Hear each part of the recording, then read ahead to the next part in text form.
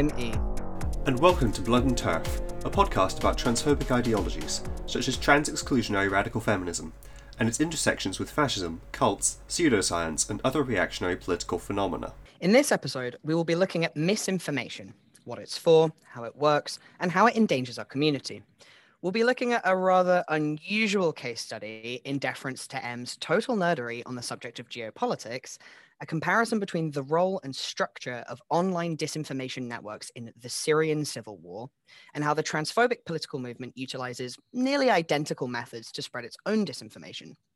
Anyone studying the online gender fasci movement will know that transphobic misinformation spreads and poisons online and real-life politics for LGBT people. So it's important to try and figure out understanding of how this disinformation functions. From this starting point, we will also talk about other movements we've discussed previously, neo-Nazis, mainstream liberal commentators, anti-vaxxers, QAnon, and the like. As ever, our music is by Molly Noise. The content warnings for this episode are going to be a little bit unusual. Obviously, there's going to be some discussion of like generalized transphobia, as there always is, but because we're going to be talking about essentially what amounts to war crimes denial, that also means that some of the things we're going to have to go into are going to touch on the specific events during the Syrian civil war. The kinds of things that might come up in this discussion will be discussions of like choking, of the effects of certain kinds of chemical weapons on the human body, and of just like generally like quite unpleasant, like high violence stuff. However, we're not going to need to go into this in encyclopedic detail. It's just to warn you that that kind of discussion will be being had. We're not going to be like picking over postmortems. It's just there might be some mentions of unpleasant things happening to human beings. Okay, so I guess we're going to begin by explaining like why I have beat my baby fists on the table and petulantly demand we do an episode about this extreme. I'm blinking slowly an SOS, which is, the point is entirely missed because we're doing a fucking podcast, but I promise you I'm doing it.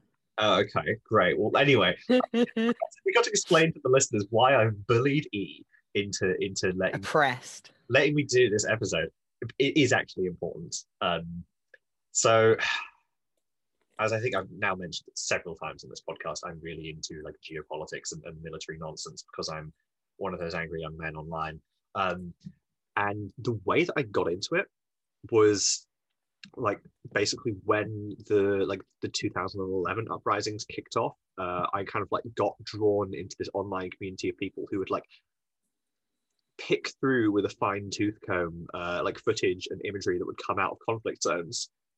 This is now referred to in like common journalistic parlance as open source intelligence or open source information gathering, also known as OSINT. A lot of you who are kind of involved in anti-fascism and like left-wing militancy will probably be familiar with that term. But a lot of it was kind of pioneered in the Syrian civil war, particularly to do with the documentation of war crimes and like the dispelling of fake news and like anti-disinformation work, because there's been a lot of disinformation that came out of the conflict. But the reason why I want to link it to this is because the way that the disinformation spread was very, very interesting to me, because it spread within communities that I'm part of, which is like basically like online militant leftists, people who are like involved with left-wing activism, people of the younger generation who are like extremely focused on, people who are on their damn phones, basically.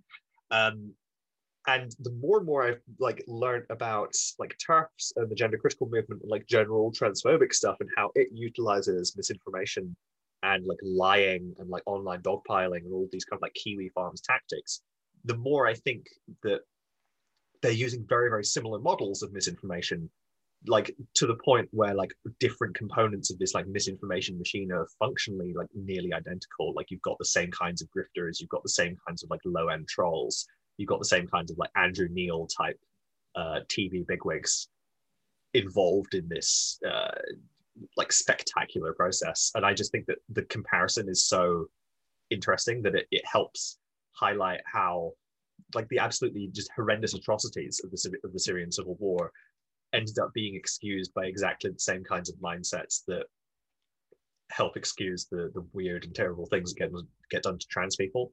It's not meant to be a moral equivalency between dropping sarin gas on a village and transphobia. I don't think that's a fair comparison.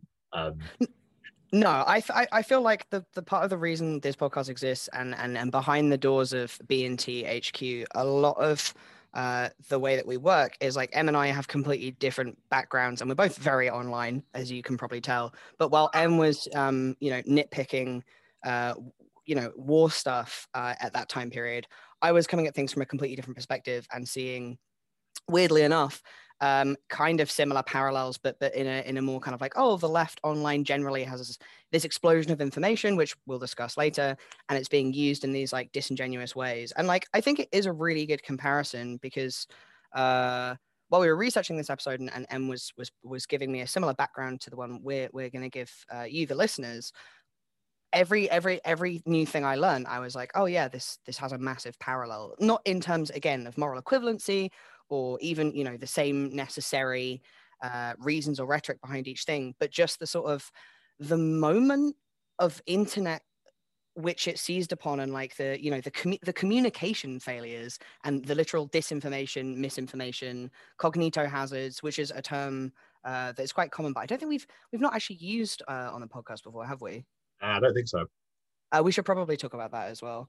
But yeah, there's a lot of parallels. I'll let Em get back to the nerdery, but I do genuinely think it's quite important. Yeah, but basically our reasoning is that like the left and like the liberal intelligentsia in general, which the TERFs are just like fully embedded in Britain particularly, is uniquely vulnerable to misinformation of a particular style.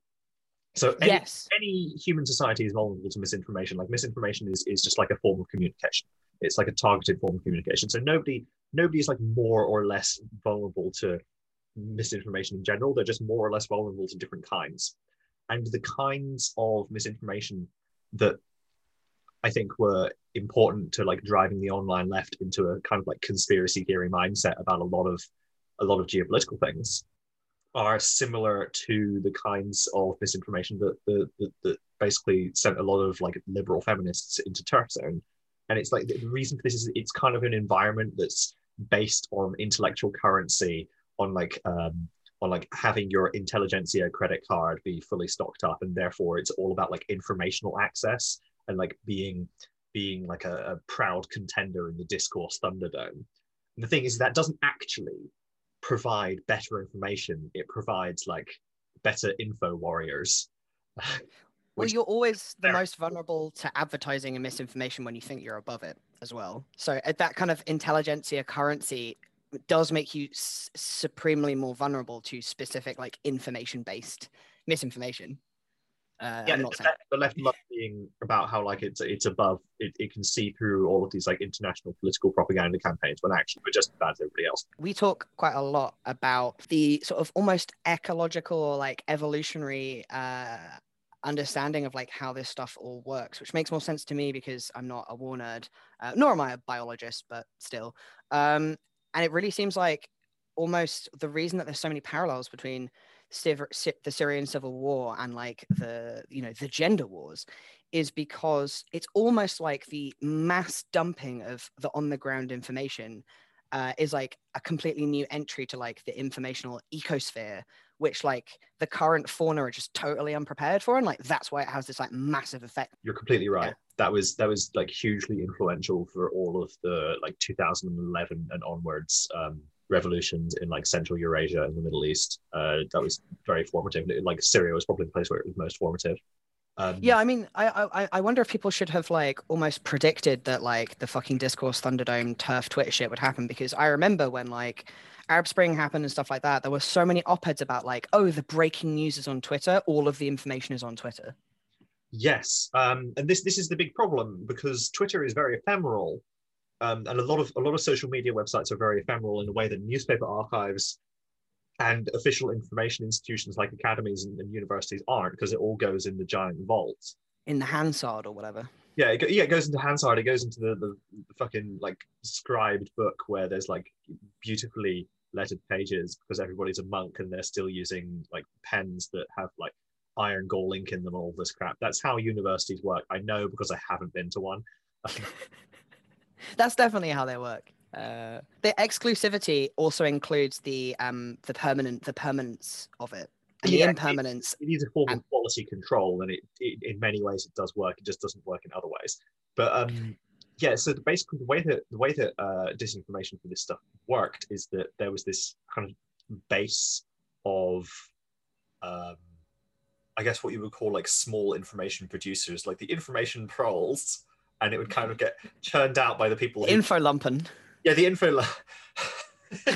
the post proles, the info lumpen. Basically, because all of this stuff, all of the reporting from the early phase of the Syrian civil war, particularly on the rebel side, was done by like kids with cell phones, who would like take videos of like tank offensives or protests. And we take that for granted now. Like when people were talking about the Snapchat coverage of like Sheshara, but that was like really new then. Yes, it was groundbreaking. Really, like the only people who'd done the equivalent thing prior to that was the Green Revolution in Iran, which was like a failed liberal uprising in Tehran, where there was a little bit of cell phone activity, and that was the previous major incident of that type on the world stage. Like there'd been other ones, but 2011 was when it really kicked off. Like everyone had cell phones, everyone was like basically millennials. Like it was all being done by like unemployed millennials who were just really pissed off at these various dictatorships, and they were just filming like protests and filming themselves getting machine gunned and all this kind of thing. And like the degree to which the relevant governments weren't able to handle this was like incredible. There was one story where the secret police didn't understand that videos were being hosted on YouTube, so they were going around and torturing people to force them to take the videos off their phones. Jeez. Which is like, it's not even like a Kafka-esque comedy. It's like Mr. Bean goes torturing. Yeah, it's like, there's a farcical element of they completely misunderstood the technology, but they did still torture people. Anyway, should we explain how misinformation works? Yes. Right, so misinformation is a product, and we're consuming the product, right? Delicious. You and I, when we go out there and we consume the misinformation that makes us vote Tory, we're consuming like a marketable product. We're consuming advertising. It's largely produced by and for specific political institutions, and that's how it's basically been since the dawn of time. It's interesting that you say that as well, because like specifically the Tory advertising connection, like it's funny because like Tory advertising used to be literal advertising, like with the Saatchi and Saatchi campaign that really helped Thatcher hold on to power in her early shaky start. So it did literally used to be advertising, and also now the Tories do Facebook misinformation campaigns. Like they have actually adapted to the change. Yeah, the Tories have been very good at adapting to it, actually, as they always are. I mean, there is a reason why all baby leftists start yelling about manufacturing consent and all that stuff. Yeah. We will not be going into manufacturing consent. We are beneath such things, or above them, or something. Anyway, so it's a product. It's a spectacular product. Now, not all the political institutions that produce disinformation are equal. Sometimes you get governments, sometimes you get newspapers, sometimes you get like entire media industries, and sometimes you get like two idiots with a podcast. Like maybe we're doing this information now. There's plenty of podcasts that do. And sometimes you just get people posting it now, whereas previously, like in the last century, misinformation really was the realm of larger institutions, because there's been a democratization of information access, both in terms of like interpreting and reading it, and in terms of producing and distributing it. That means there's been a democratization of the ability to produce disinformation. So like, anybody can run a hoax now.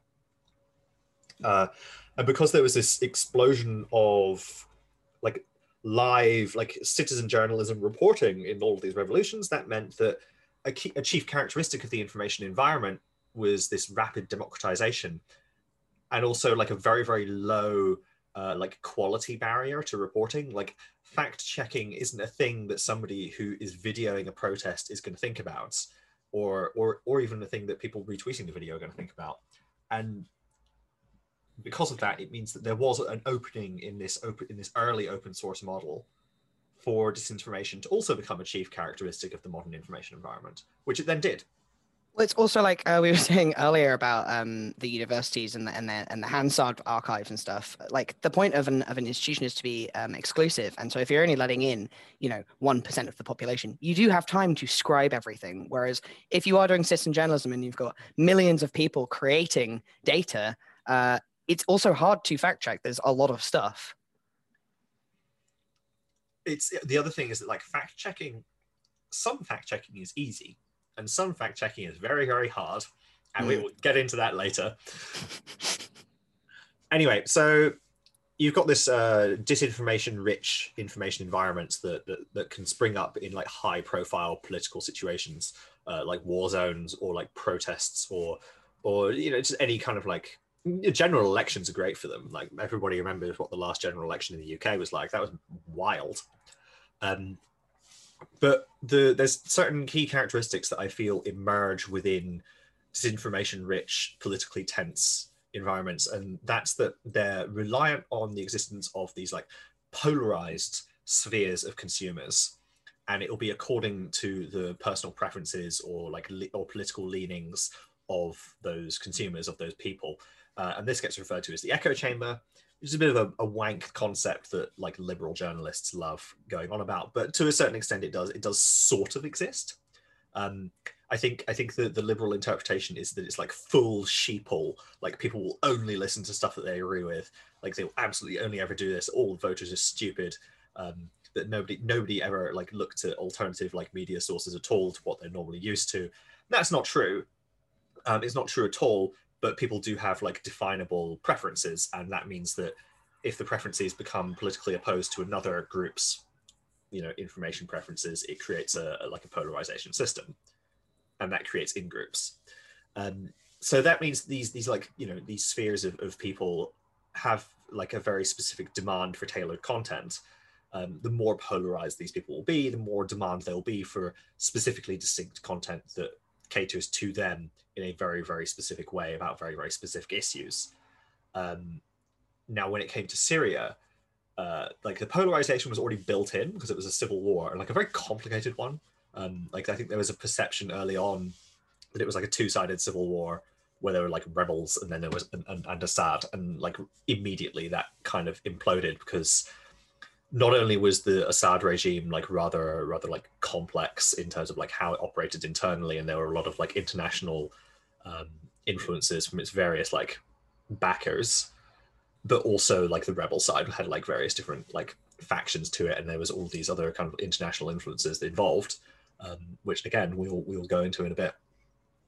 Yeah, it's like, especially because it's a war narrative where people are really primed to assume that it's like one-sided, when in fact that's not actually how things work. Like the Assad regime may have been quite complex, but also that's really understandable, even without the kind of like international aspect to it. Like part of the marketing of the war to people like us, for example, relied on that flattening kind of from the get-go. So it kind of, the misinformation seems like it was sort of built in from the very start, from the nature of how wars are reported and how wars are done.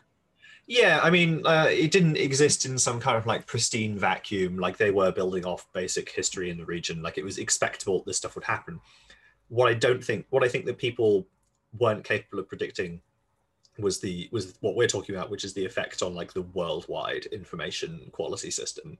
Like that was the real kind of like surprise from the point of view of like people studying propaganda, was how much of a watershed moment that particular conflict became.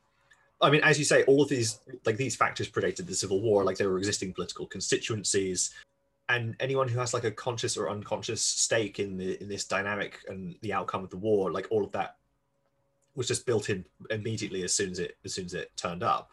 It makes sense that people couldn't predict it, though, because it seems like this is all predicated on the actual advance of information technology. Like, everyone spent ages, even in like the 90s, 80s, 90s, and up to the noughties, talking about how the internet was going to make everyone famous for 5 minutes. They didn't expect that the reverse would mean that it would make everyone the curators of their own informational landscape. Like when people talk about echo chambers, what they seem to miss is like, they do all this moralizing, about like, oh, everyone has an echo chamber now.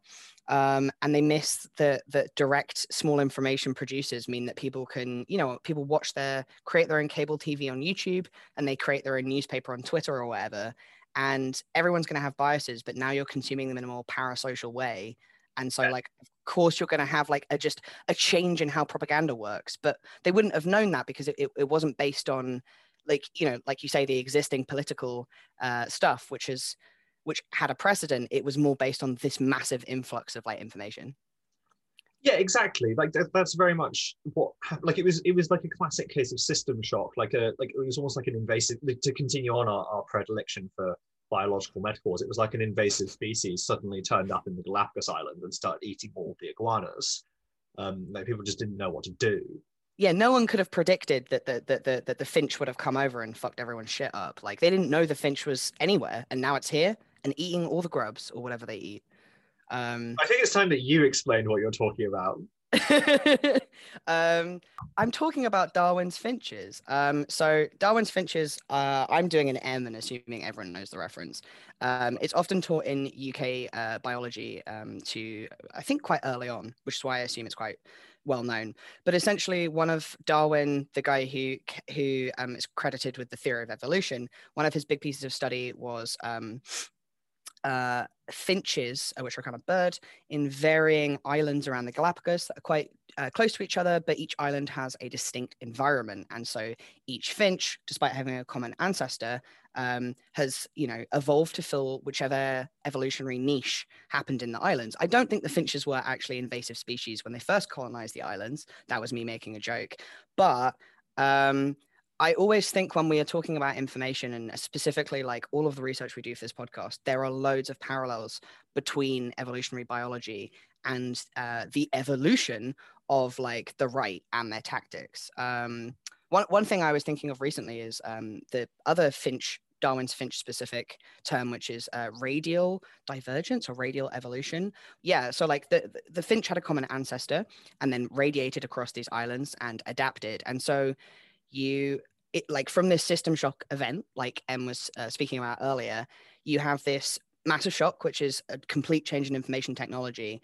And then very quickly, various groups, whether they're, like Em said, like Russian readers, Western voters, like neighboring Arabic states, all have different reactions and responses, and they adapt to this massive influx of information in various ways. Many of which are related to disinformation, which is actually on topic. And now I will segue back to Em's information.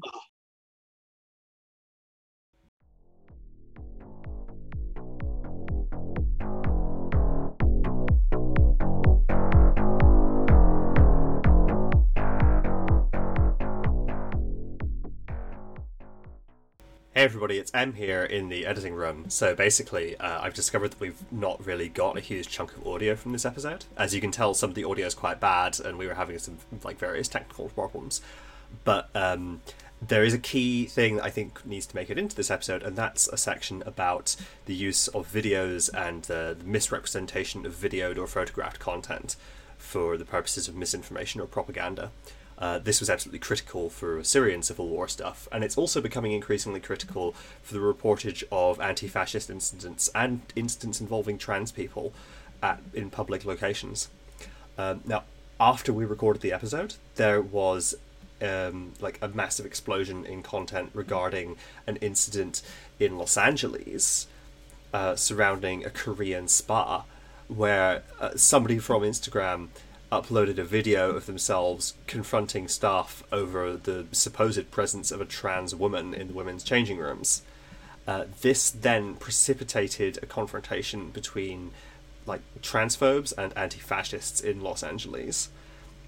The result of this was that there was a protest outside this spa at which right-wing protesters drew weapons and also physically attacked people, including a member of the Proud Boys who hit someone with a metal pipe.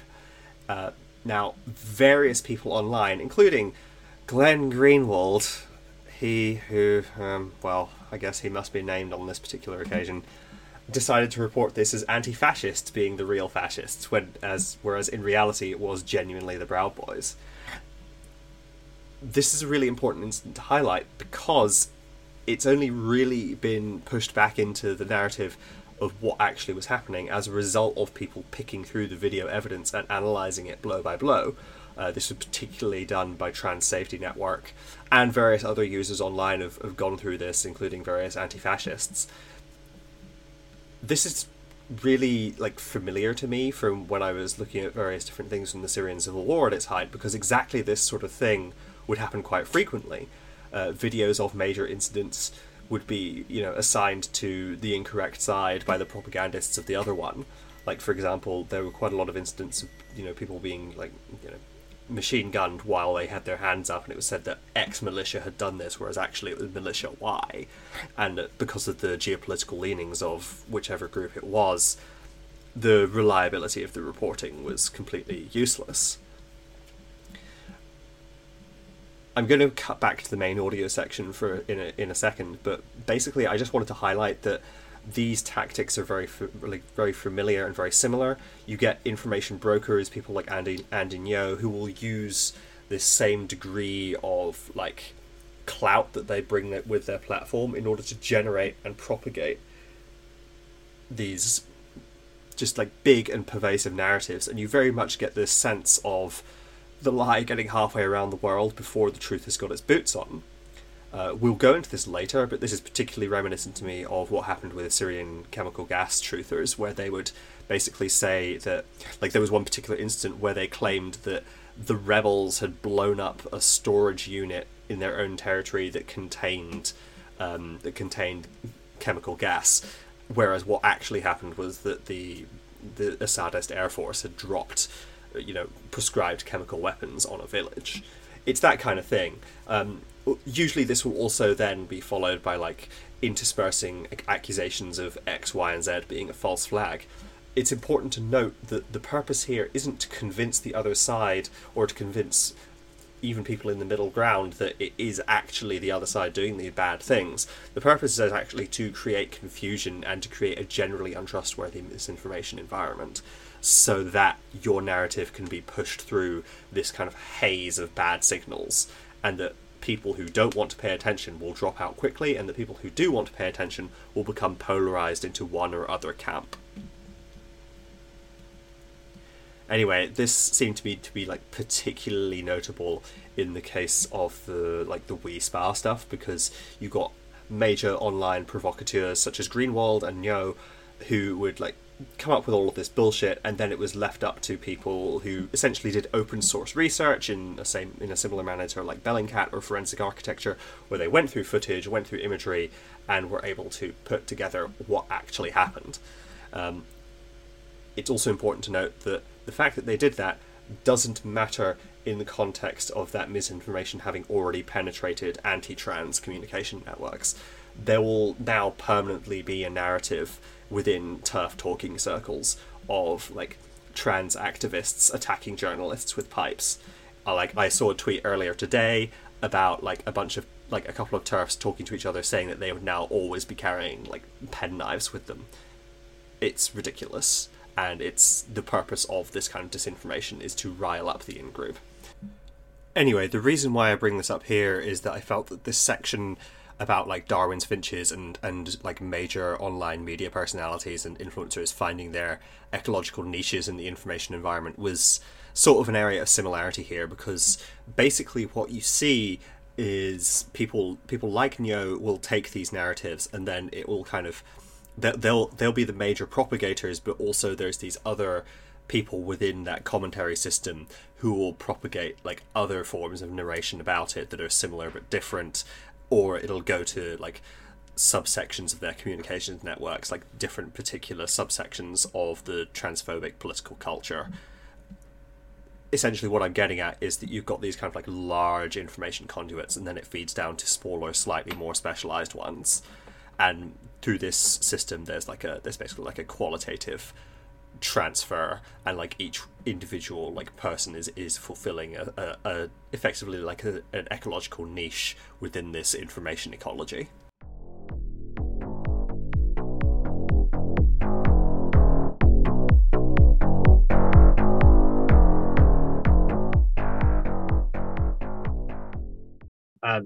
There's certain incidents within the history of the Syrian civil war which are really, really important in the history of disinformation, and they were largely like war crimes. Particularly, they were war crimes involving chemical weapons. The reason why these incidents were really important is because of the nature of chemical weapons and how other governments around the globe will treat them diplomatically. Like the last kind of decade or so has seen a big breakdown in diplomatic norms generally, but like chemical weapons up until the Syrian civil war were, they were a big thing. Like hell, like we went to war in Iraq on the basis of a humongous lie that there were loads of chemical weapons in Iraq because of the fact that chemical weapons had been used to horrendous effect in the 1990s.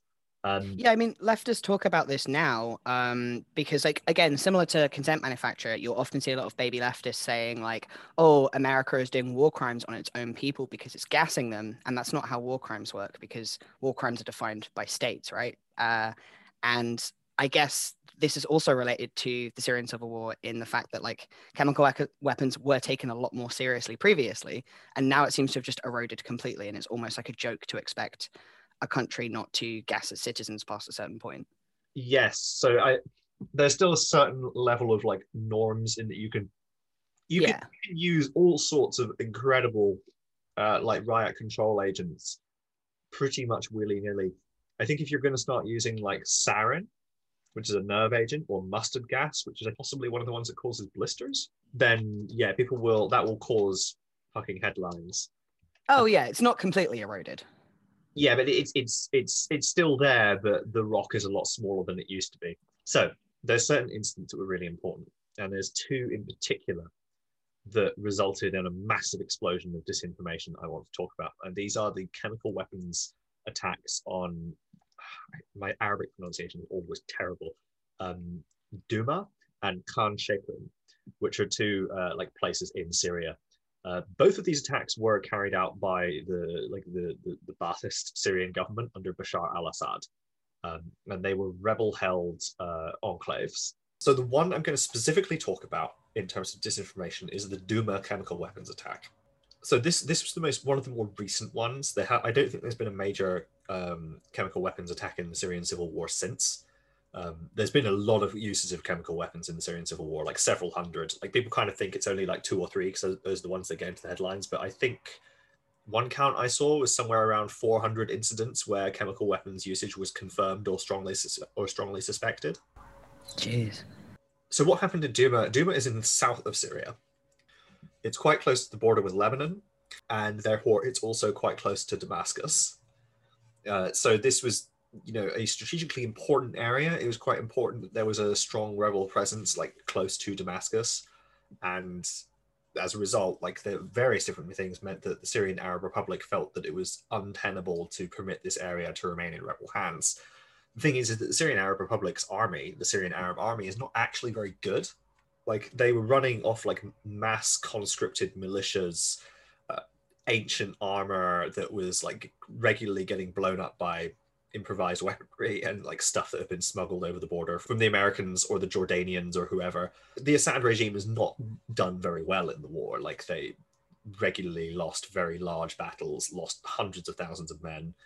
And as a result, they were finding it very difficult to crack certain areas. Now, the purpose of chemical weapons in warfare is it's the military equivalent of like waterboarding an entire province, because you can kind of just drop this stuff in basically willy-nilly and it will terrify everybody because of the stuff that it does to the human body. And that even applies to very simple ones like, chlorine gas. And, if it's more serious things like sarin, then, it will be causing, people to suddenly start convulsing and foaming at the mouth. And if, with mustard gas, like we've just discussed, large pus-filled blisters will be forming on people's skin in a matter of minutes. This is terrifying. So it's a very, very good psychological weapon, and it deploys over a very wide area, which means it affects a lot of people, and it's very cheap. So if you're doing very badly at a war against an enemy that is largely based on the psychological and political support of the population in their areas, and who need that population to provide them the backing to protect themselves against to reinforce their position economically and politically, then breaking the support of the population is absolutely critical. So chemical weapons make a lot of sense. Like they're cheap as chips, and you can just slaughter people with them. So they used them. They used them very effectively, and the deployment of chemical weapons in Duma was a classic example of this, because it was a very strongly held rebel pocket. They spent months and months and months trying to break it. They were regularly popping artillery barrages off at each other to some effect. Like, they were killing each other quite a lot, but it wasn't enough. The victory wasn't happening fast enough, so they gassed them.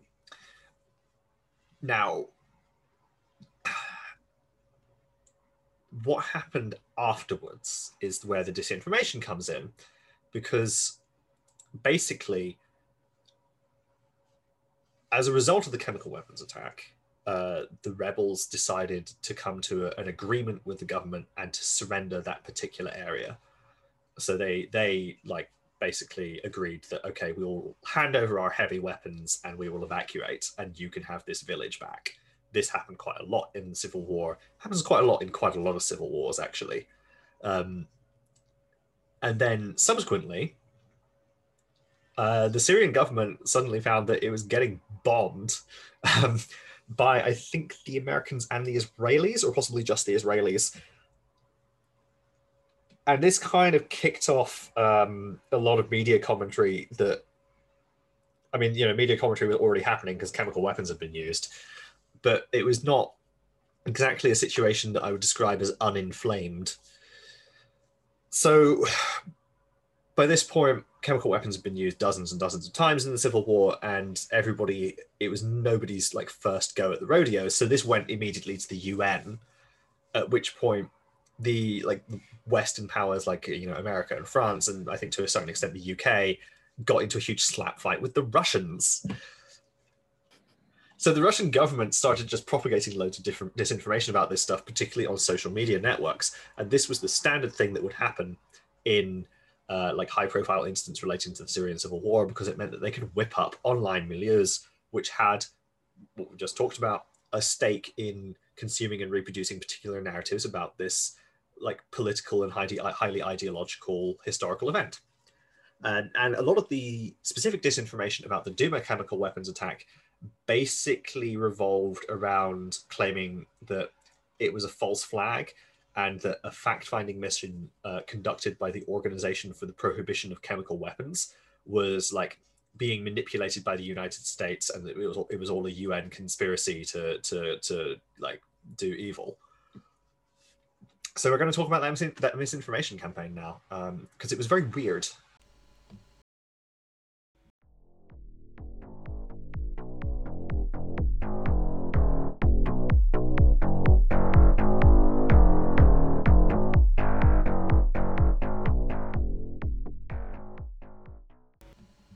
Hey everybody, it's M here again. Again, there was some information that didn't make it into the initial cut of this episode that I thought would be relevant, and that's to do with the exact structure of this specific disinformation campaign, and how, basically open source researchers were able to pick apart that disinformation by examining photographs and videos from the site. As I've just mentioned earlier in the previous interjection, that's quite an important investigative technique that can basically unearth bullshit in misinformation. And in this case, it was really, really critical, because it demonstrated that a war crime had occurred and that it had occurred in a specific way. So basically, this open source investigation was conducted by two research/journalistic organizations. One of them is called Forensic Architecture, which some of you may know of because they reconstructed a police shooting in the UK at one point.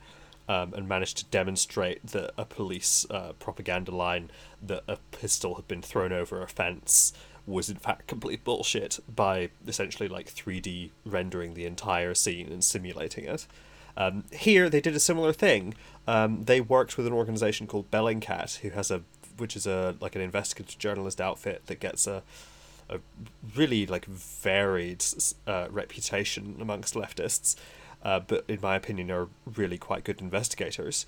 And what they did is they worked with them in order to analyze available photographic measurements, photographic evidence, and like cross and analyze various different photographs from the scene to tell what had happened. This is a process called image matching. They got a whole report on it, and basically what they did was they took photos that had been up on social media and they cross-referenced them with each other in order to recreate the scene in real time and in a simulated space, which allowed them to basically determine the trajectory at which like gas cylinders came to arrive at their final destinations, and this was like critical in determining which force in the Civil War had precipitated the attack. Now, they also analysed a report by the Organisation for the Prohibition of Chemical Weapons, which had this fact-finding mission that I've just mentioned in the main audio section of the episode. Now, that report was the subject of a lot of controversy, and as I go into in a bit, basically there was a whole bunch of stuff about there being potential factual errors in the report. The outcome of the investigations by Forensic Architecture and Bellingcat was that basically the bulk of the report was completely accurate, and that it was in fact exactly who they said it was who had conducted the attack. This, like, the way that they have investigated this is like it's fairly surgical, like it's pretty much idiot proof, but it doesn't get in the way of the fact that there was a fairly sophisticated disinformation campaign revolving around discrediting the OPCW as an organisation. Now, those of you who are familiar with the patterns of behaviour when it comes to like sexual abusers or domestic violence may have heard the acronym DARVO, which stands for Deny, Attack and Reverse Victim and Offender. Now, this is something that gets used in disinformation quite a lot, particularly when a particular incident is being attempted to be attributed to one group or another. And it was particularly important in the case of the spa that I mentioned in that earlier section, and it's critical for a lot of conflict journalism. That like one of the roles of conflict journalists and fact checkers is to find out if someone is attempting to use this kind of tactic. It is interesting, like the degree to which like abuse perpetrators have this tactic in common with like online misinformation merchants and generalized con artists.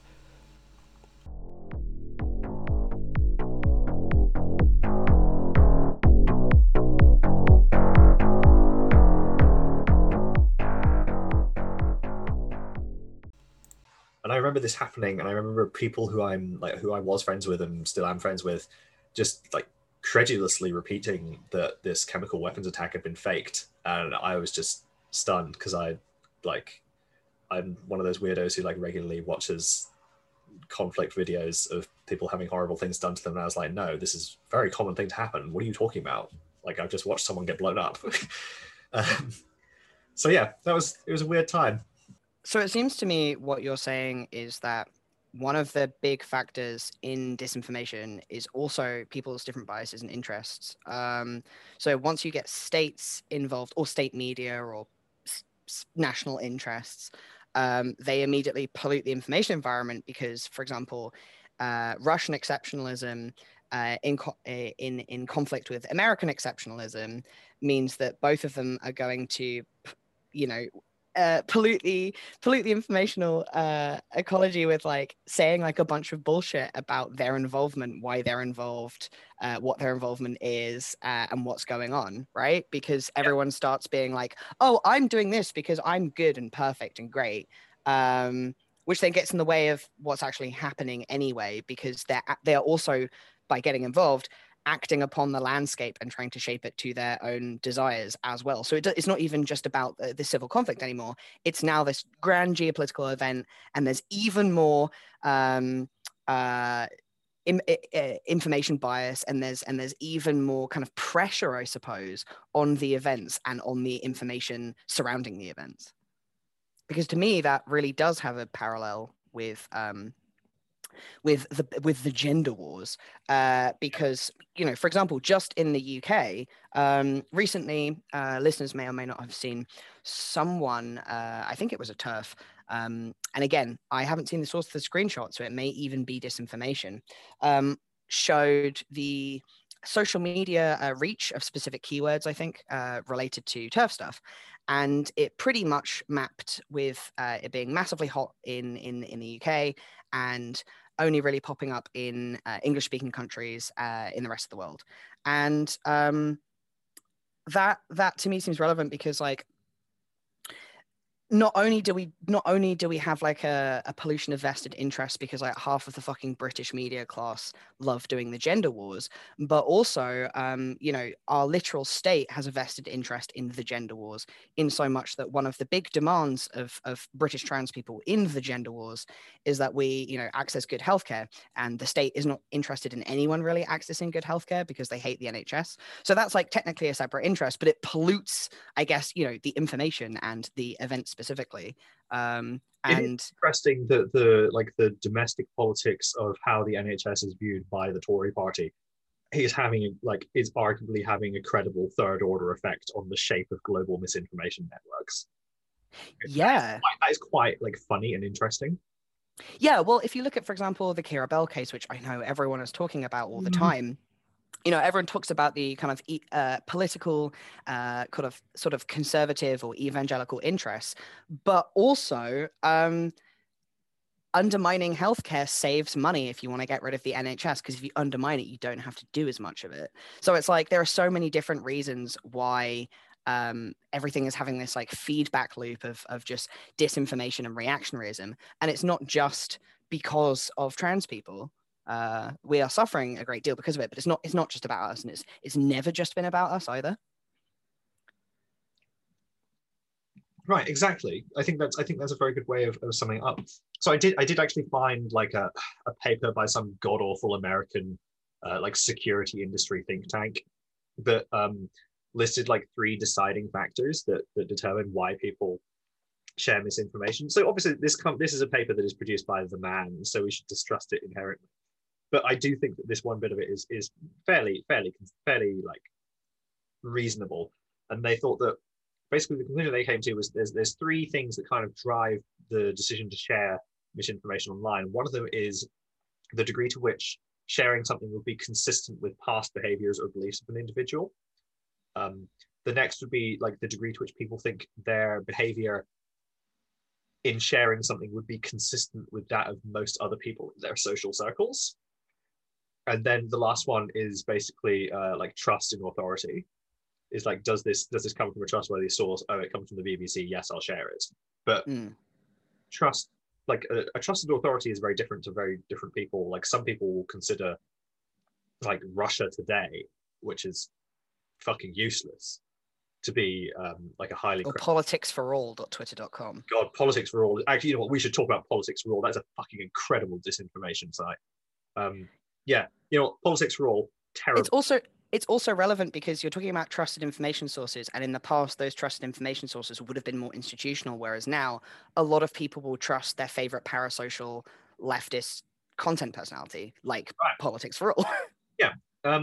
So yeah, the other thing that was really important in the Syrian civil war was parasocial relationships with Twitter personalities. Yeah, I suppose maybe let's just talk about that. So yeah, so with a lot of like COVID truthers and QAnon types, and in the wake of the Iraq War and the end of the Cold War, a lot of leftists, people love to say, do the research for yourself, because this gives this like illusion of objectivity, and it like people believe that they're being like rational investigators, which actually obscures where like their actual biases and where all the mediation of the information is happening. Like speaking as someone who has done a lot of the research for himself, the amount of times that I have fucked up due to not knowing X, Y, or Z, many, many times. I'm sure if I went through our back catalogue of episodes, there's going to be something that's going to cause me to like cringe. But the point is that there's this like split between being a participant and an observer that existed with old media is now completely gone, and it's all become this like big parasocial game of telephone where like biases are handed down from no longer from father to son, but from edgelord to edgelord. And this dust to dust. And because posting rewards this kind of stuff, this means there's like psychological investment in like being an info warrior and sharing all this stuff and doing the research yourself. And the emotive aspect of that psychological investment is often applied to other individuals through parasocial relationships. You see this on, again, going back to ye olde internet days of, the early 2010s. This is kind of, I don't know if it's sort of considered passé on 2021 Twitter, but you used to see people earnestly sharing information like no one is talking about this. And you would have this emotional feedback loop of like, A, I'm getting the special information. B, I'm informing everyone who follows me on social media and who I have this parasocial relationship with. And it's really important that we get this information out there. It was sort of like, everyone talks about chain emails. Well, millennials make fun of their parents, sharing chain emails, or we used to. But it was kind of a similar thing, right? It would be like, you have to share this. And instead of it being, if you don't share this chain email, you'll die, it's now you're a bad person. Yeah, it's morally powerful and emotive, and it's like a form of emotional blackmail. The thing about nobody is sharing this is obviously, at first of all, almost all of the time, everybody is sharing this. But it's particularly emotive like for our generation, because I think a lot of leftists are used to seeing like fundraising posts being like, please share this, I'm about to be evicted, like something horrible is about to happen to me. So it falls into this like emotional category within how we like interpret information online, where we're not thinking about this as like, what is this factual event that's happening in the world? It's like, there is a moral onus on me to share this, and because I am sharing this, like I'm doing something right, and if people aren't sharing this, then that means that there's something wrong with the body politic and some kind of moral rot is going on. And it makes it harder as well, because with fundraisers, sometimes you are genuinely doing good by sharing the information. We need to do that again. Oh, sorry. We interrupted each other so much. I'm so sorry. Should I just say what I was... Yeah, just say it again. It makes it difficult as well, because like with things with fundraisers, people decry collectivism, but sometimes sharing someone's fundraiser can materially improve their life. Not always, but it I guess further pollutes things, because you can't have your sort of clinical hat on and think, oh yes, what is the information going on? How do I know if this is, correct or whatever? What are the factual events? Because it's not actually about that. But then that does seep into other information. And then you also almost get a sort of burnout with the emotive response to the moral pressure of sharing information, which I saw quite interestingly with Palestinian coverage. That was one of the first times in over a decade where the sort of phrase, no one is talking about this, was genuinely in some aspects true, because of specifically in Britain, there are often like employment legal consequences for speaking out about Palestine. And so there were lots of people who genuinely were saying like, oh, I cannot share this because I will lose my job, or I don't care that I'm going to lose my job, or I know this person isn't saying something because they're going to lose their job. And so it's almost come full circle. But back in the period where we're talking about, this was all like very embryonic and everyone was very naive. And so it was like a big mess. Yeah, the other thing that's interesting about the Palestine example is it was revealed quite early on that like traffic relating to that event was being choked by major social media networks. Yeah, it was genuinely being suppressed. Yeah. Now, that habit of choking information on that kind of scale about major global events has only actually emerged relatively recently. It's been pioneered either by large social media companies or by oppressive governments who will normally just choke the entire internet. Like, it's very regular for internet shutdowns to happen. But those two things, those two like habits of, I guess, global information capitalism, have emerged post-Syrian civil war in response to that and the explosion of mainstream disinformation during the Trump presidency. Yeah, that was like a very convenient excuse. I mean, people used to make jokes about the fact-checking websites that sprung up. Snopes was a really common example. Snopes would, again, listeners may or may not have seen this, they would fact-check something that Biden had done and say that it was false, because they would take issue with the grammar, essentially.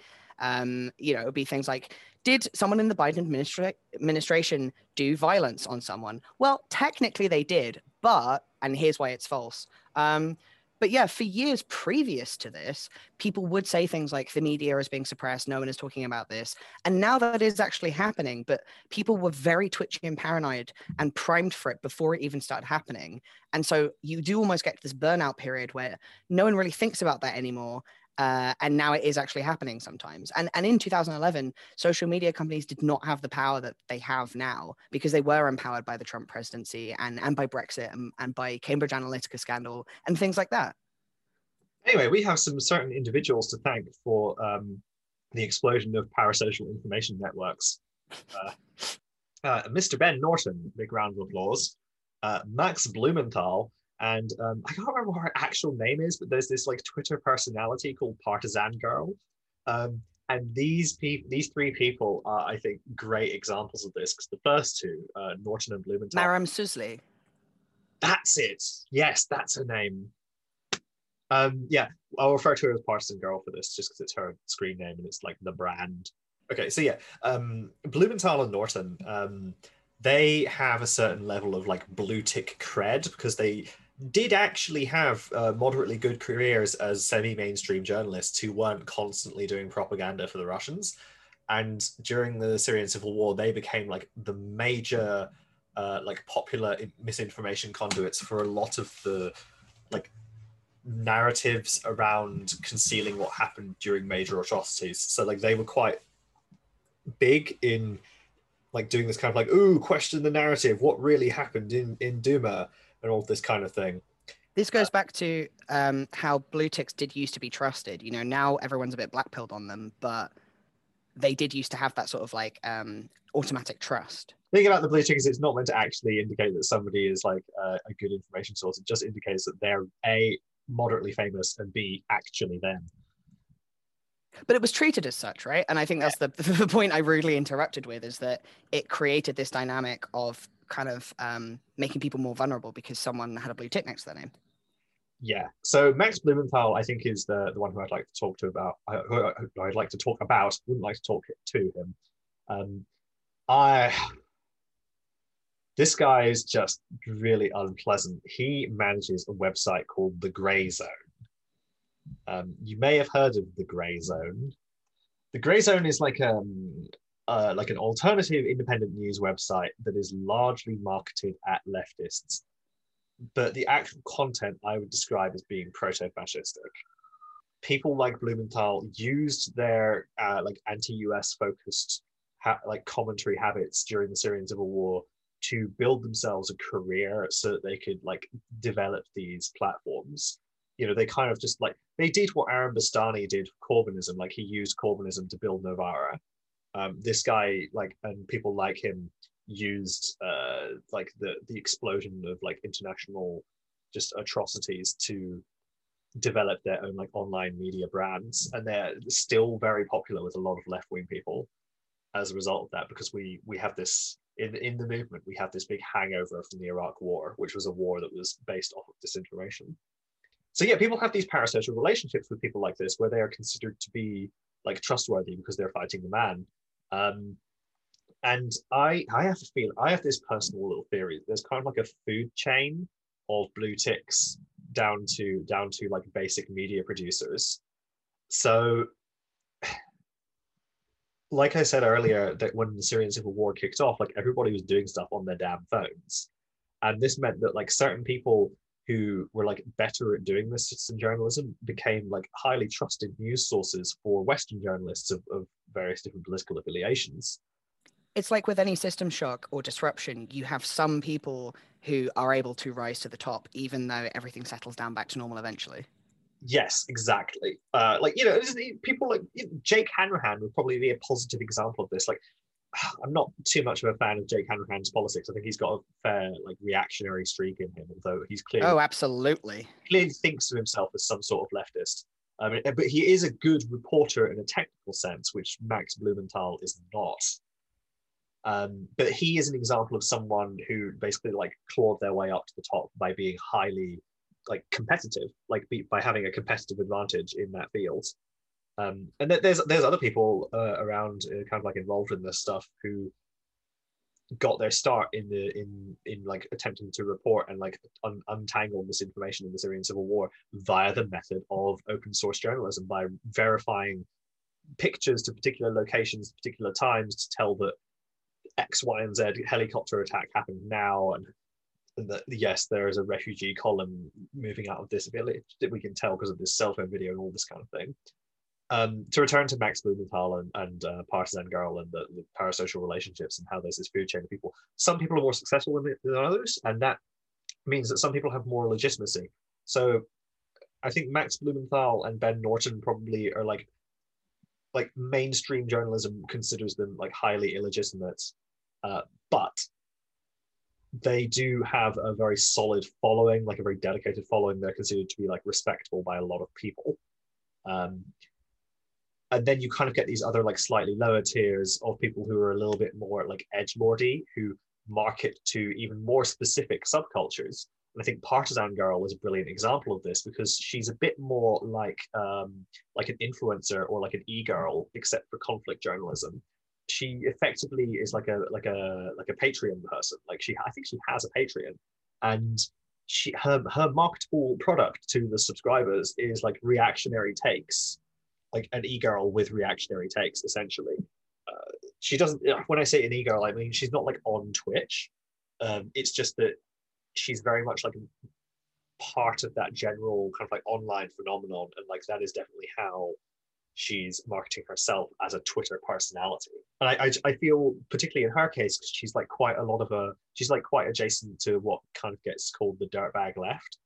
There's a certain element of, when you get this food chain of people and that like this decreasing degree of respectability as you go further and further down it, it kind of matches the amount to which they're willing to toe the line of being so obnoxious that you can't make money off things. So the people at the top will be like minimal obnoxiousness, but they will be the right amount of obnoxiousness to maintain their audience. And then the people in the middle will be very, very specific forms of troll, so that they can market to very, very specific subcultures that like having that kind of avatar to cheer for on social media who can fight their corner. The upshot of this is that various different like forms and degrees and qualities of misinformation are rewarded, and their like producers and mediators are rewarded by having these like profitable or semi-profitable online presences. You know, you get it's the fucking shoe on head thing, right? You just get people whose online content is predicated around there being this huge market for misinformation, which is directly wanted by specific audiences. I just think basically that Partisan Girl is quite similar to Posey Parker. Oh, absolutely. In our previous episode where we've spoken about kind of like the girl Baz model, that sort of shock jockey kind of like much more sort of like I'm one of you sort of thing is absolutely the vibe that I have picked up from Partisan Girl, whereas sort of like Max Blumenthal or Ben Norton, tell me if I'm mixing them up, seem to be more the sort of like, I'm a fancy, trustworthy person. Like, you know, it's coming at you from both sides. It's like you've got your blue tick better telling you to trust them because they know they're an expert, and then you've got the person nudging you in the shoulder being like, let's be reactionary, it's fun. Yeah, I should stress Max Blumenthal has moved on to a new grip. He's very big on denying the presence of like concentration camps in Xinjiang. Of course. Yeah. In fact, he's been one of the main proponents of pushing that into left-wing discussion spaces in the West. Thanks, Max. That's cool. So yeah, again, that was another narrative that like fed off of a desire for like anti-US geopolitical talking points amongst like online social milieus that he profited off, and turned it into a whole disinformation thing that oppressed a highly marginalized minority. We will talk more about that in a second, because obviously we love a good oppressed marginalized minority here. But I want to kind of just like wrap up my grand theory of this by explaining what I think the general structure of this stuff is. So my general theory of how this stuff works is that you get rungs of people in this kind of like ladder, and like at the bottom rung you get people producing either like very basic like troll content, like people like me essentially, who just post. They're just random people who just post. And you also get people who do direct information provision, who will actually be like, hi, I actually know about what's going on in Aleppo. That then like creates this kind of social basis within these social milieux for talking about this stuff. And then on top of that, you get people who've managed to like rise to the top of that, who are kind of like influencers within those milieus. And as that kind of gets more and more developed, you get more and more established people who talk about this stuff, to the point at which like you get the Guardian editorial board, who is just chock-a-block with TERFs. Now, there's like a pattern of disinformation, and like to me, the purposeful, like obvious denialism has a particular role in like reinforcing this structure. The importance of disinformation in like online communities is like it shapes those communities, and it shapes those communities as in groups that have defining cultural interests. So like defining cultural interests against other groups, or like other kind of like political concepts. A defining political interest of like the online left is that we very much want to criticize Western and American foreign policy. This is absolutely legitimate, and I very much support it. Like I think it's very important. I spend a lot of time doing that myself, but it makes us vulnerable to other people who wish to weaponize that desire to engage in that criticism. Like TERFs were able to weaponize the desire of liberal feminists to do this kind of like liberal, both sides free speech type crap, because there was like an in based on access to property, on access to social legitimacy, on access to political institutions. They were able to manipulate that and define the structure of an information community. So denialism of particular things, denialism of a war crime, also has this quality control effect on that community. Because if someone isn't willing to deny a war crime, then they can be ostracized from a community where that becomes a shibboleth. That means that the act of denialism becomes very, very important for community building. The act of spreading misinformation becomes very, very important for community building. Because if you like questioning something means that you're questioning the community, and you can't permit that within like communities that are based around the ostracism of social others. So you create insiders and outsiders, and that's not a bad thing. Like the creation of insiders and outsiders is actually very beneficial to the engineering of these systems. So it's like denialism and the purposeful spread of misinformation becomes like a social ritual which like anoints people within these organizational spaces, within these social spaces, and you get these like cults of information where like information has to take on a particular qualitative form, otherwise you're no longer permitted within the cult, or you're within some kind of like orbit of it where you're not totally kosher, but you're not persona non grata either, and like they'll believe you about some stuff but they won't talk to you about others, and maybe you're not allowed into the group DM. Very much like Debbie Hayton, the trans woman who cozies up to all the TERFs. Yeah, I would imagine that she's not very popular. They will be nice to her face sometimes, and very horrible about her behind her back. I meant with us. Oh, yes, but a similar. This stuff works both ways, because if the other community is like accepting of people from the other one, then it can actually disrupt this dynamic quite a lot. Yes, there's a limit to that, obviously. She's completely alienated herself from the trans community because she's fucking us all over, and on an informational rather than necessarily a human empathy side is completely cut off from the trans community, and then is held at arm's length in various ways according to her purpose to the gender reactionaries. Yeah, I guess because we love our ecosystem metaphors, like I'm essentially describing like a forest where there's grass, and then there's small plants like nettles or daffodils, and then there's shrubberies, and then there's a few trees, and these things have particular like qualitative roles within this system. And if you try and grow a tree like way outside of the area where all the shrubs are, then it's probable that some deer will come along and eat it instead. Yeah, I mean, in ecological theory, especially forest theory, which is gaining more precedence now because of all of the climate stuff that we've done, this is referred to as like a cycle of like, life creates life, but also if the system is disrupted, decay creates decay. So it is a bit of a feedback loop as well. You have complexity grows as like the energy or life grows. And so you get more niches and more people fulfilling more specific niches, the more energy the system has. Yeah, and I want to stress that the input into an information system, the energy input into an information system is political events. So the Syria disinformation system is a lot less important to global disinformation now than it was. People have moved on to other stuff, which is why Max Blumenthal is doing stuff about China.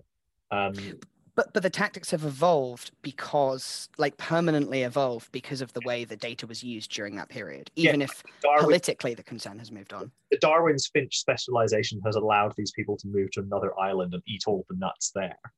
Yeah. Even though the previous island is now a bit barren because they ate all the nuts. Metaphorically speaking, they've eaten all the nuts. In real life, what's happened is that Bashar al-Assad has, for the most part, won the Syrian civil war and is no longer doing quite so many chemical gas attacks. Yeah, so in the informational ecology, like the adaptations are based on the information, and the events themselves are the actual landscape. Yeah, exactly.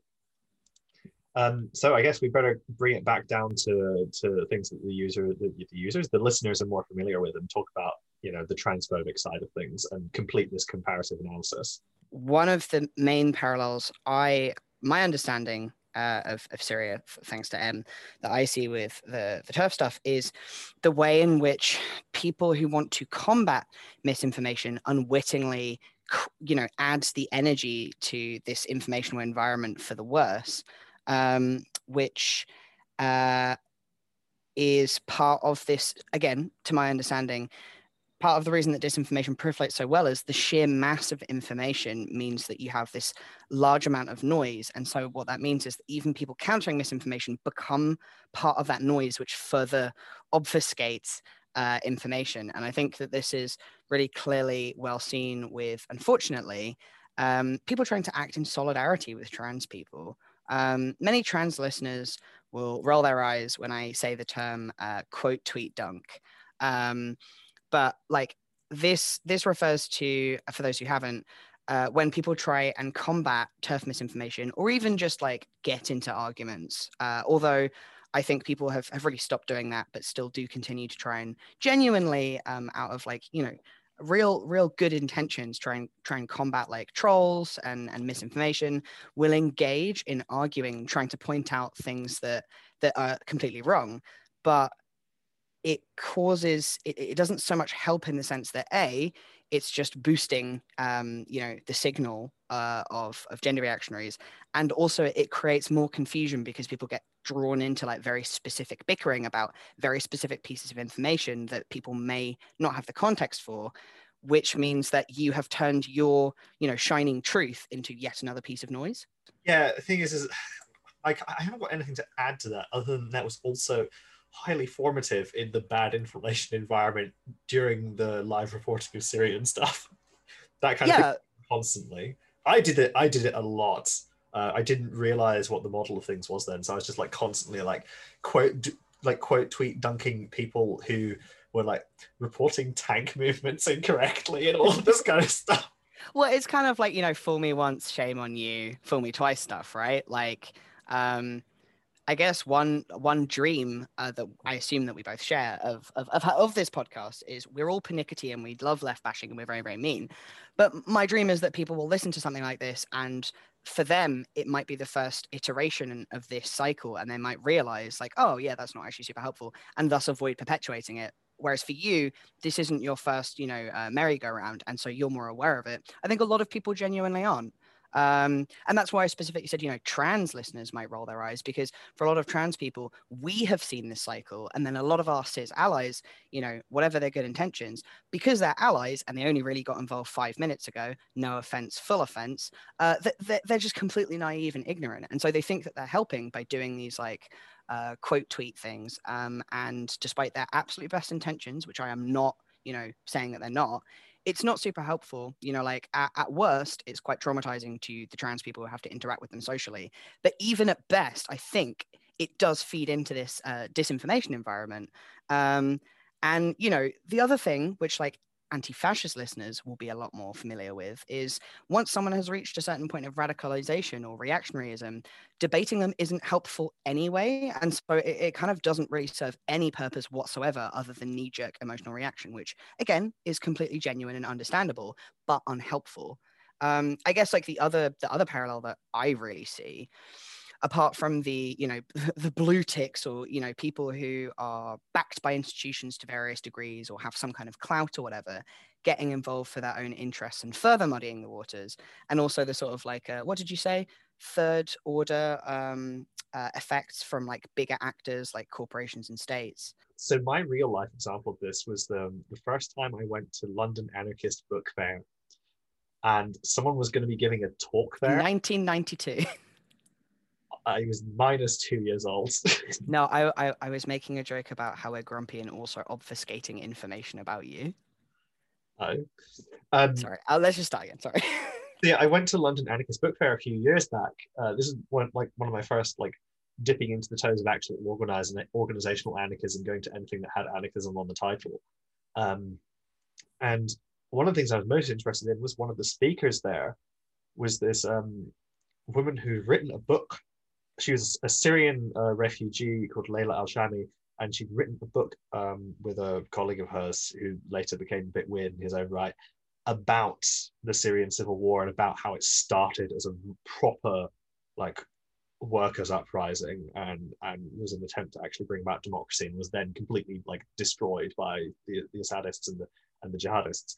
And she never got to deliver her talk because she was forced out of the room. And she was forced out of the room because there was sufficient disinformation within the like British left-wing community that a small but vocal chunk of the crowd did a stage invasion because they thought that her co-author was like directly linked to a jihadist cell. And he had really bad opinions about like certain aspects of whether or not the jihadists were like useful from a moral point of view, but he wasn't a jihadist. And they forced her out. And for all of the quote tweet dunking in the world that I had done prior to this, I was not very useful in that situation for the purposes of like furthering the voices of Syrian refugees. And she never got to make that talk. And nor was anybody else in that room very useful. People were kind of like, there was a lot of furore and like a lot of huffing and puffing, but people didn't stand up for her. Bystander syndrome. Bystander syndrome 100% of the time. Yeah. It's really interesting that is your specific example as well, because a very similar furor broke out when people who legitimately are confirmed, you know, anti-trans people were at a probably, you know, not the same year anarchist book fair, but turned up and started agitating. They started giving out flyers. I don't think they were specifically booked for any speeches, but there was a similar furor. And this time there wasn't so much bystander syndrome. People started following them and yelling at them. But this time, similarly, again, because of disinformation, because some people who are extremely big in the anti-trans movement, as we've covered in previous episodes, are very well embedded within the left, were clearly primed to view them as, you know, feminist defenders who were being stopped by the man. And so all of these people saying, oi, hang on, these people hate trans people, were the man. And so in that instance, the furor didn't accomplish anything either, because it became a whole conversation about, you know, cancelling and free speech, and then that ended up being the last nail in the coffin for the London Anarchist Book Fair.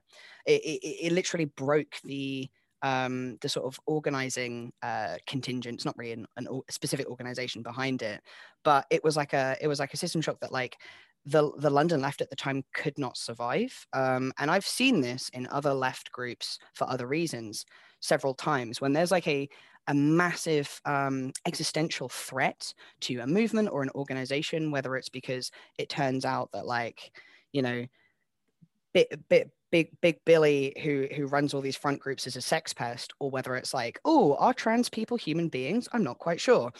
If the movement or organization cannot come to, you know, what we believe is the correct conclusion in a fairly swift manner, it just becomes like this massive informational noise sea, and everyone just burns out, and the movement, such as it was previously, is destroyed. Yeah, exactly. I'd like to move on to the transphobic misinformation campaigns Absolutely, yes. because there's the bridge I had in mind for this was talking about Wakefield, because noted trans ally H Bomber guy did a wonderful video that we both watched about Dr. Andrew Wakefield's MMR anti-vax hoax, and we thought that it was quite interesting. And also, it links over to how a lot of the fake news and misinformation on the transphobic side of things works, which is that a lot of it is about cherry picking reports or like arguing about institutions or about like bullshitting about pseudo medical stuff. Yeah, recently, a reporter from Pink News was the first person to report on the fact that the GICs have just removed all surgery access for transmasculine people in Great Britain. And I was looking at the comments, as you do, of all these trolls, these turf trolls showing up. And it was the same thing. They've gone back to the pseudo medical thing of like, look at this fake study, or look at these fake facts about these surgical procedures, and they are still relying on the same stuff, which is again like classic Wakefield. Even if it's not literally linked to anti-vax sentiment, it has had this adaptive evolution, and it's clearly one that's extremely productive, and so they stick with it. Yeah, I think you wrote some interesting notes about Wakefield, which I'll just try and like dig out, because I thought they're like a brilliant way to like link over to this, because Wakefield is also a classic example of becoming a grifter off of the misinformation. Like he's just very good for that. He reminds me so much of people like Partisan Girl and Max Blumenthal, because he started off, like particularly in the case of like Max Blumenthal, started off as a fairly normal journalist. Ben Norton started off as a very normal journalist. Dr. Wakefield, in the documentary that H. Bomber guy produced, he found a clip of Wakefield saying, what I did was find an absolutely perfect method of flushing a perfectly good career down the toilet, or words to that effect. And now the way that Wakefield makes money is he sells DVDs about being an anti-vaxxer to the anti-vax community. And he's just this complete like wreck of a man in terms of his like public profile, but is living in an absolutely massive house. Well, he's kind of gotten like, it's not the same as like getting Glinner pilled or like rolling pilled, but it is that thing of you have the skin in the game and you become incentivized to turn your crankery into your grift, because now you've alienated everyone who isn't a crank. You need to find a new audience to make money off, and you can make money off them if you learn to speak the crank lingo perfectly. Yes, very much so. Like fake, all these fake reports, they're the basis for the crank lingo is what becomes the shibboleth, right? And these fake reports are essential for that. Like if you don't believe the fake report, then you don't believe in reality. You haven't taken the right pill that Morpheus tried to give you.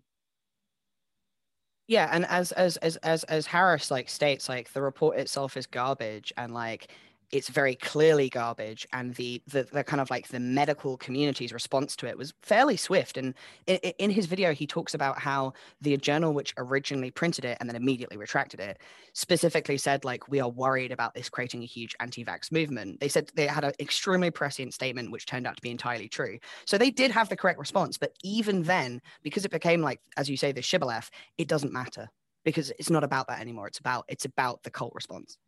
So my feeling, which is a commonality, my feeling is that there's a commonality across all of these different like misinformation milieus, like these social groups, which is that the false report, like the fake science, like the dodgy documentation, is the absolute bread and butter of misinformation. There needs to be some kind of semblance of institutional legitimacy, some kind of, and no matter how pantomimish it is, there has to be something they can point at. Like chemical weapons truthers need their like misquoted UN first draft report that got leaked without permission and then was edited down so that it only showed the bad bits and didn't show the conclusions. That's what happened with the disinformation campaign surrounding the Duma chemical weapons attack. Is that like there was like a leak from within the Organization for the Prohibition of Chemical Weapons of like an email conversation that like WikiLeaks only published half of the emails to make it look as if there was suspicion within the OPCW that the whole thing was a false flag or something. And then like Bellingcat, there's like who are like a fairly large open source investigative journalist outfit, did like months and months of research like debunking that entire narrative. So like the false report or the cherry pick report, absolutely essential for misinformation. And it's also absolutely essential, like no matter what kind of misinformation it is. So like gender crits or TERFs or transphobes or whatever really love their fake reports or like their doctored reports or their cherry picked remarks from politicians about women's prisons, about conversion therapy, about all this kind of stuff.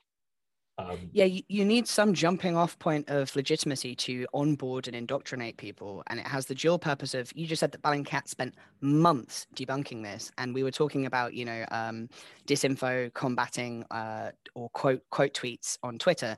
People put a great deal of energy into combating it, but that's not its purpose. And so you've got like the other side like chasing their tails. Meanwhile, as soon as you have a little bit of legitimacy to onboard people with, you can sort of, once they're in, you can sort of dispense with it. It doesn't matter if it gets debunked to the people who you're actually trying to reach.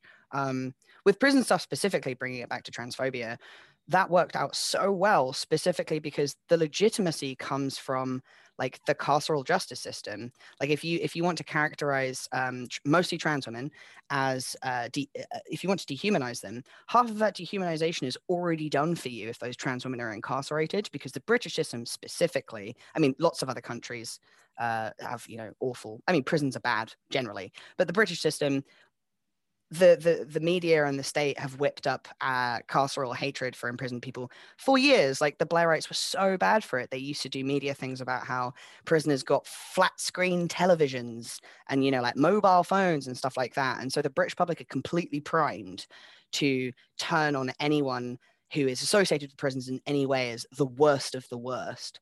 And so that legitimacy didn't even necessarily need to have a report, although the TERFs do have a fake report comparing, I think, the criminality of trans women to cis men, which again is completely debunked. But it doesn't matter because people were primed because people are incarcerated. And then you have that jumping off point to, once you've characterized incarcerated trans women as sex criminals, you can characterize all trans women in any bathroom as a sex criminal as well. She doesn't even have to be associated with the carceral system. Yeah, it's like I can't remember.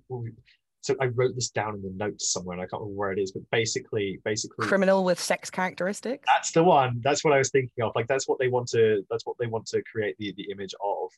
And like the manipulation of legitimacy is then like used as the basis for this. Like the disinformation both alienates the people who it's directed at by like libeling them, whilst also like alienating those who spread it from society, which then hardens up that entire group, which means they can still produce viral content, but they're a lot less susceptible to like being persuaded otherwise. And then you can like get these like things where you've got this formation that can just produce all of these like horrendous thin ends of the wedge that just dig into the public discourse around X, Y, or Z topic. And like bringing it. Sorry?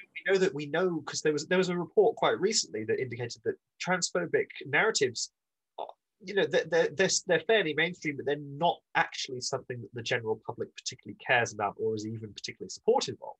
So like the strategy isn't to win a plurality or a majority, it's to leverage this toxic information environment to constantly put the LGBT community and the political movement into just like constant states of disarray, and it just overstresses like public science communicators or public health advocates or like LGBT campaigners, and just forces them to constantly be on the responsive, constantly on the defensive. And it means that there's this just environmental effect of repeated political information violence directed at trans people. So it just kind of precipitates and then builds and builds and builds. It's bringing like it back to Bringing it back to the environment again, it reminds me in terms of invasive species of rhododendrons, which are like a huge problem in Scotland, which Em will know way more about. And one of the reasons they're a problem is because they poison everything else, which creates more of a landscape for them. And it's kind of a similar thing. It's like this information is poison to all of these advocates. It stresses them out. They expend loads of energy trying to fight it off. And it sort of does nothing but good for the actual, the rhododendron or the reactionaries. It has like a dual purpose. Yeah, like, okay, so there's a brilliant, I think Syrian Lebanese. And you have to burn it with fire, just like with rhododendrons. First of all, I love how you assumed that I would know about rhododendrons because I'm Scottish. No, I know nothing about them. They're a huge problem in Scotland. I'm sure they are. I just don't know anything about this. Second of all, this reminds me very much of something I think a guy called Joey Ayoub, who is a Syrian Lebanese journalist, remarked about this stuff. I think he was talking about how he had or possibly still has PTSD, and the constant combating of misinformation on a subject which involved like his friends getting killed and like places that he knew getting bombed flat meant that combating misinformation became like actively physically harmful to him, like it was damaging his mental health. Yeah, and you see that with trans people. Yeah, exactly. Absolutely. I'm not comparing war crimes to transphobia, but it is traumatizing. Absolutely. I'm 100% certain it was Joey Ayoub, who is a very prominent, I think, anarchist, left-wing political journalist. He's a very good reporter. I like him a lot. So we were talking about the thin end of the wedge, and I want to return to this. So absolutely, the way that Wakefield did it was he didn't say vaccines are fake. He said that of the combined MMR jab had the potential to be risky, so therefore people should use all of the jabs separately. The reason why he was doing this is because he wanted to sell new vaccines because he had a proprietary interest. And this is also kind of like mimicked on like gender related political disinformation, where there's all of this like legitimate concerns type stuff, and it's like concerns about fucking nonsense. Like it's like, oh, they're giving operations to 12-year-olds. No, they're not. No. And it's just so this thin end of the wedge appears, and even if it's like vaguely plausible, then it will later make room for something that's even more implausible. So you will start off with, are the procedures really being followed at the gender identity clinics? Is something going on with this strange gender stuff? This all seems very new and sudden. And then like a few months later, you've got like paedophile doctors are doing operations on your kids. We've been thinking a lot about Wakefield and how he's like an interesting example of like the political corruption of like medical standards in the UK. And this is not the last we have heard about Andy, rest assured. Interesting character, a lot to teach us. So yeah, I think with the thin end of the wedge, like you get the prisons and bathrooms discourse, because what they really want to do is they want to move on to every aspect of like public municipal life. Like they want to do segregation and like enforced closeting. So you need to do stuff like force people out of schools, force people out of workplaces. And if you start with things that are emotively scary because of the predilections of the British public, like the pedogeddon scare means that you can make people afraid of like a rapist in the bathroom. And the fact that we all hate criminals because criminals are benefit scrounging, thieving scum who want to murder you means that you can just kick the shit out of prisoners on a political basis willy-nilly. Because like everybody, like there's loads of like political talking points about like, oh, we should bring back capital punishment in the UK because we're just a very reactionary society. They still haven't done it, and I don't think they will, or at least not anytime soon. But just that general habit of narrative exists within just like right-wing discourse in general, of just like beating on the prisoners continuously because it's so easy and it's seen as a vote winner. And it accomplishes, again, as I was saying earlier, like trans people are not the only victims. We may be suffering, but like we're not the point. This has the third order effect of being extremely good for xenophobia. Recent news is that Priti Patel, immigrant murderer, is trying to open a concentration camp in Rwanda to process immigrants. And it's like that also builds off carceral reactionaryism. I mean, it's not going to be as bad as what actually happened at Hotel Rwanda. But it's just, I just think it's politically incredible that this is happening, because I think like if someone had tried pulling that policy off in 2007, then also pre-Syrian civil war and all of the things we're talking about. Pre-Syrian civil war, and therefore prior to the migrant and refugee crisis. And the disinformation crisis. And the legitimacy crisis. Then she would have got slaughtered, and people would have been talking about Hotel Rwanda and the fact that putting immigrants in, the fact they put immigrants in hotels over here. But I think that's the point of this whole episode, is that those events had such wide-reaching consequences for the state to be able to do whatever the fuck they wanted unchecked. Because, like, another example is the fact that George Osborne recently got appointed to be the director of the British Museum, which, like, I'm not saying, that could never have happened, but it's similarly politically incredible because he used to be known for destroying museums. And similarly, Mary Beard, who defended him, has should have come under more fire for basically hand waving away like Haitian, not war crimes, but, you know, a lot of murders and violence against Haitian people by charities. But they just get away with it now because, like, the norms have moved on, I think, in the political landscape of Britain, at least. Because the norms are there, all of this like nonsense that we get from allies when they're doing like performative quote dunking essentially just becomes like it becomes like even more useless. It becomes like a complete distraction. Like previously it was entirely useless but arguably could have a propaganda value, but now things have become sufficiently extreme that it's just fucking nonsense.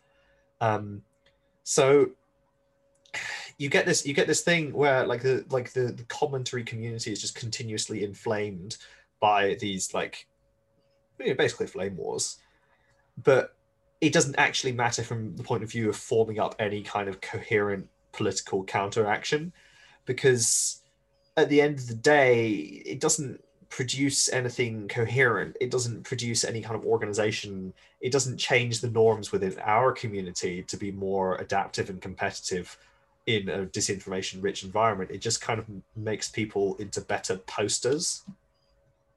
Yeah, in our notes, we made the point that it's like a manipulation of the community's immune response in solidarity. Like misinformation itself is effectively an autoimmune disease, and I think that like triggering of arousal is also relevant to your point about the trauma of combating misinformation. And it really is autoimmune in the sense that we're just damaging ourselves.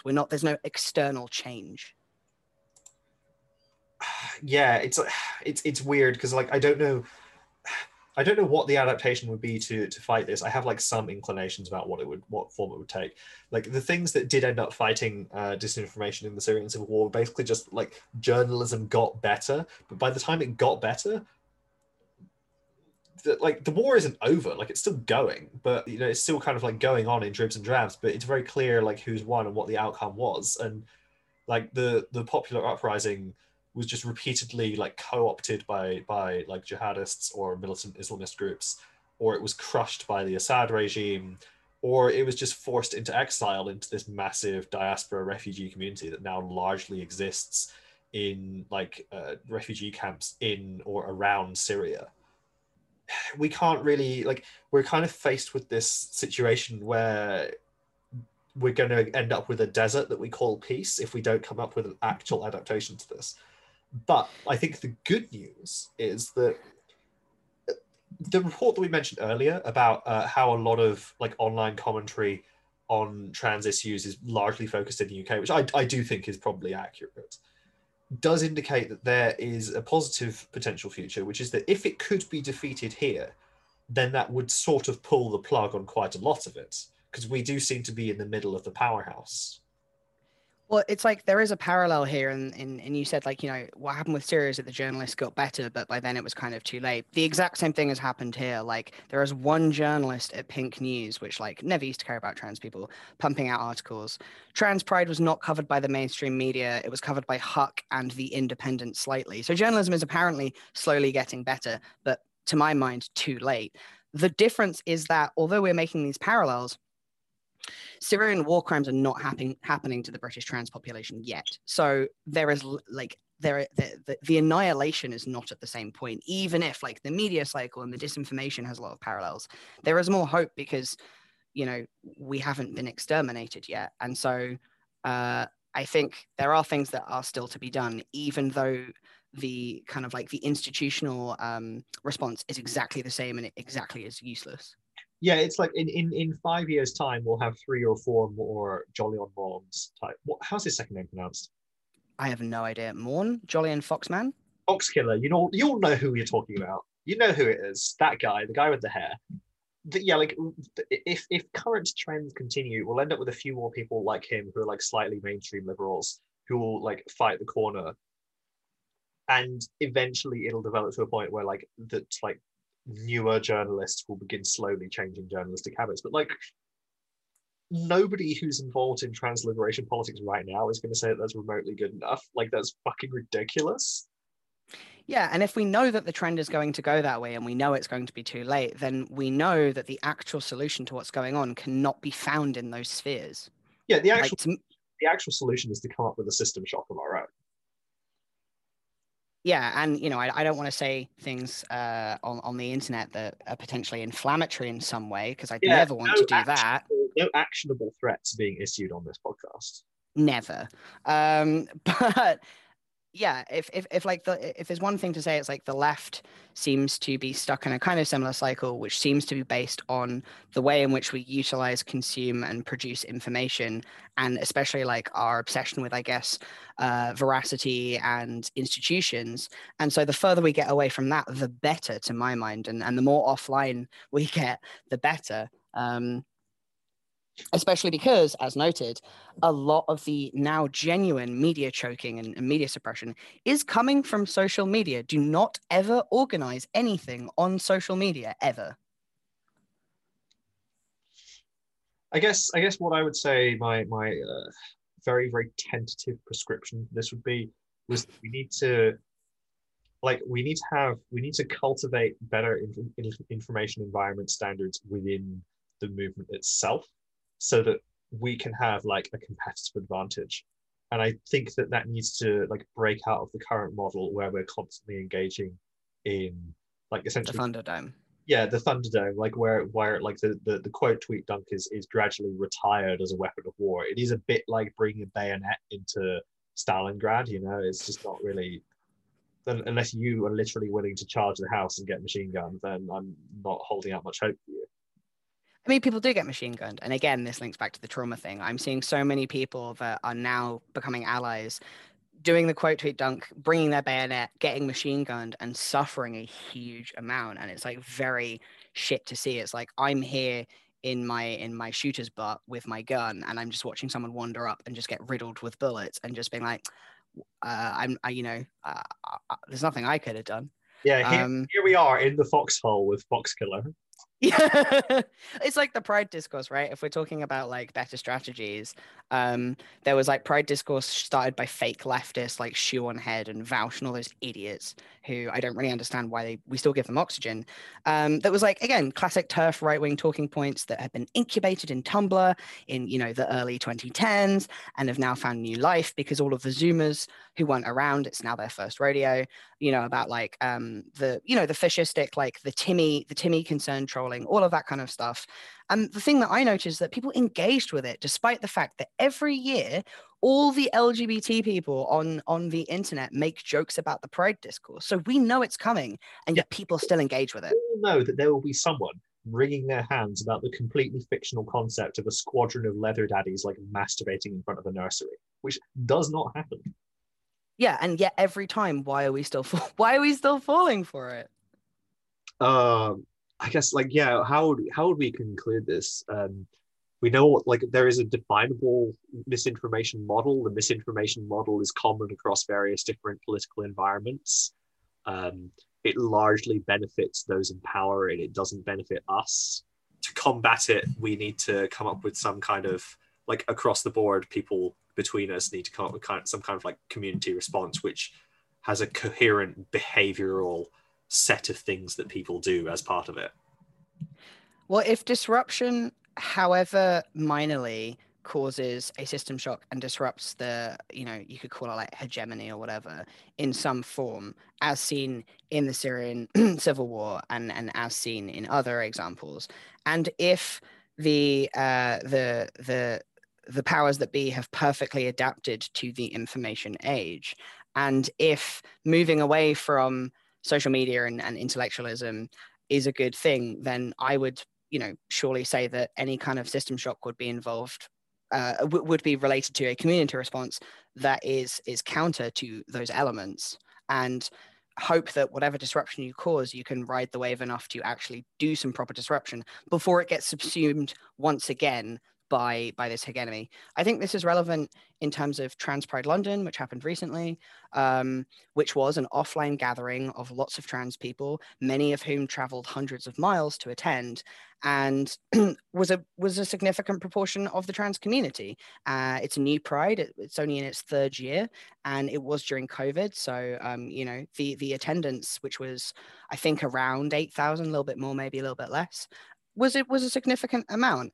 And absolutely like milk a toast bloody chance. Like, as leftists, it was a wild event to attend. But like, you'd almost hope that a community response could take a kind of similar form, but like without the shit lib stuff. That is something which is really old hat. It's like the bayonet. Like, a lot of people who, because it's the one benefit that like online trans lefties have, is that we are all angry and blackpilled from seeing, this solidarity response, the quote tweets, the reactionary stuff, like all of these like battle scars we've accrued at the very least make us less naive. And then in this offline environment, it was just full of people who were naive. There were lots of young attendees, and that's not necessarily a bad thing, but it's super vulnerable. The SWP had a massive presence, and most people I spoke to had no idea of Comrade Delta, which, if you are a listener and you don't know what Comrade Delta is, Google it as an aside.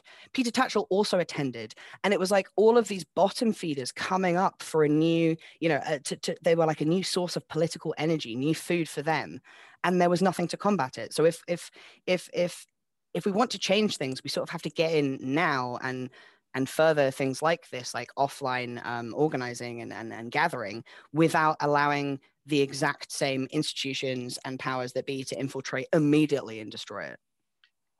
Just to be specific about Peter Tatchell, for those of you who listen, yes, he is meant to be like a lion of the struggle and all of this, but there are various reasons why he is a bit crap. Yeah, he's not just a careerist, but has genuinely been involved with a lot of reactionary elements, and also will sue anyone who criticizes him. But there are lots of reports, some of which we can link in the thread when we post this episode, from people who he has massively fucked over. And so people like him and the SWP, we know what they're about. They find naive people and suck out their political energy for their own gain. Let's not have it happen with the trans struggle. One thing I would like to know about the SWP is that it's one of the few left-wing political organizations in Britain that is actually beginning to tack on to the trans rights stuff, because their specific modus operandi is to tack on to mainstream street protest movements. So it's exactly perfect for them. No, especially because they prey on students too. Yeah, and no other large political organization in the UK is doing it. The SWP has been like persona non grata in the left for years, and it would be a shame if this was the way that they weaseled their way back in, especially with a bunch of like vulnerable 19-year-old trans people. Anyway, that's our big gripe finished. I guess we wrap up this episode now. What's the next episode about, E? We're sending all the gender clinicians to The Hague. Yes, we are. So we're doing another show trial. We love show trials.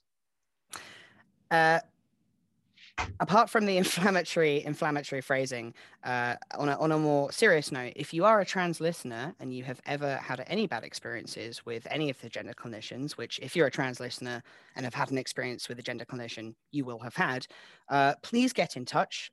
We are really interested to hear from people. We're not interested in causing any shit for anyone, though. So if you do speak to us, as ever, your anonymity will be absolutely assured, and we can work with you to like let you know whatever information that you share will be shared in the way that you are comfortable with. So I guess sorry about the delay in getting this episode out. I don't know when the next one's going to come out. We're going to try and turn it out a wee bit faster. I say that having a vague recollection that I might have said that at the end of the previous episode. So who knows? Consummate professionals here at our Fleet Street offices. Oh, God, can you imagine? I've got a big glass window. I'm looking out at my walnut oak desk, thumbing my eggshell embossed business cards, looking at the view, enjoying my industry cred that I absolutely have. Wow, that's a very specific. You thought about this a lot, haven't you? Oh no, I'm just conjuring like every single like Hollywood movie about fancy guys in offices. Okay. Signing off every episode of Blood and Turf podcast by like damping down our like beautifully flourished signatures with ink blotter paper. Getting the dust out to blot the ink before we wax seal it and give Anyway, it to so our message boy. God, mess. Fucking pneumatic tubes that send letters into the building. That's how tweets work. That's how tweets work. You just put the tweet in the tube and it goes boom. So next episode we're going to be looking at the various sundry crimes of gender clinicians and how the manner in which they continue rolling on is similar to famous criminals throughout the ages. That's it for now. Bye-bye, everybody. Bye.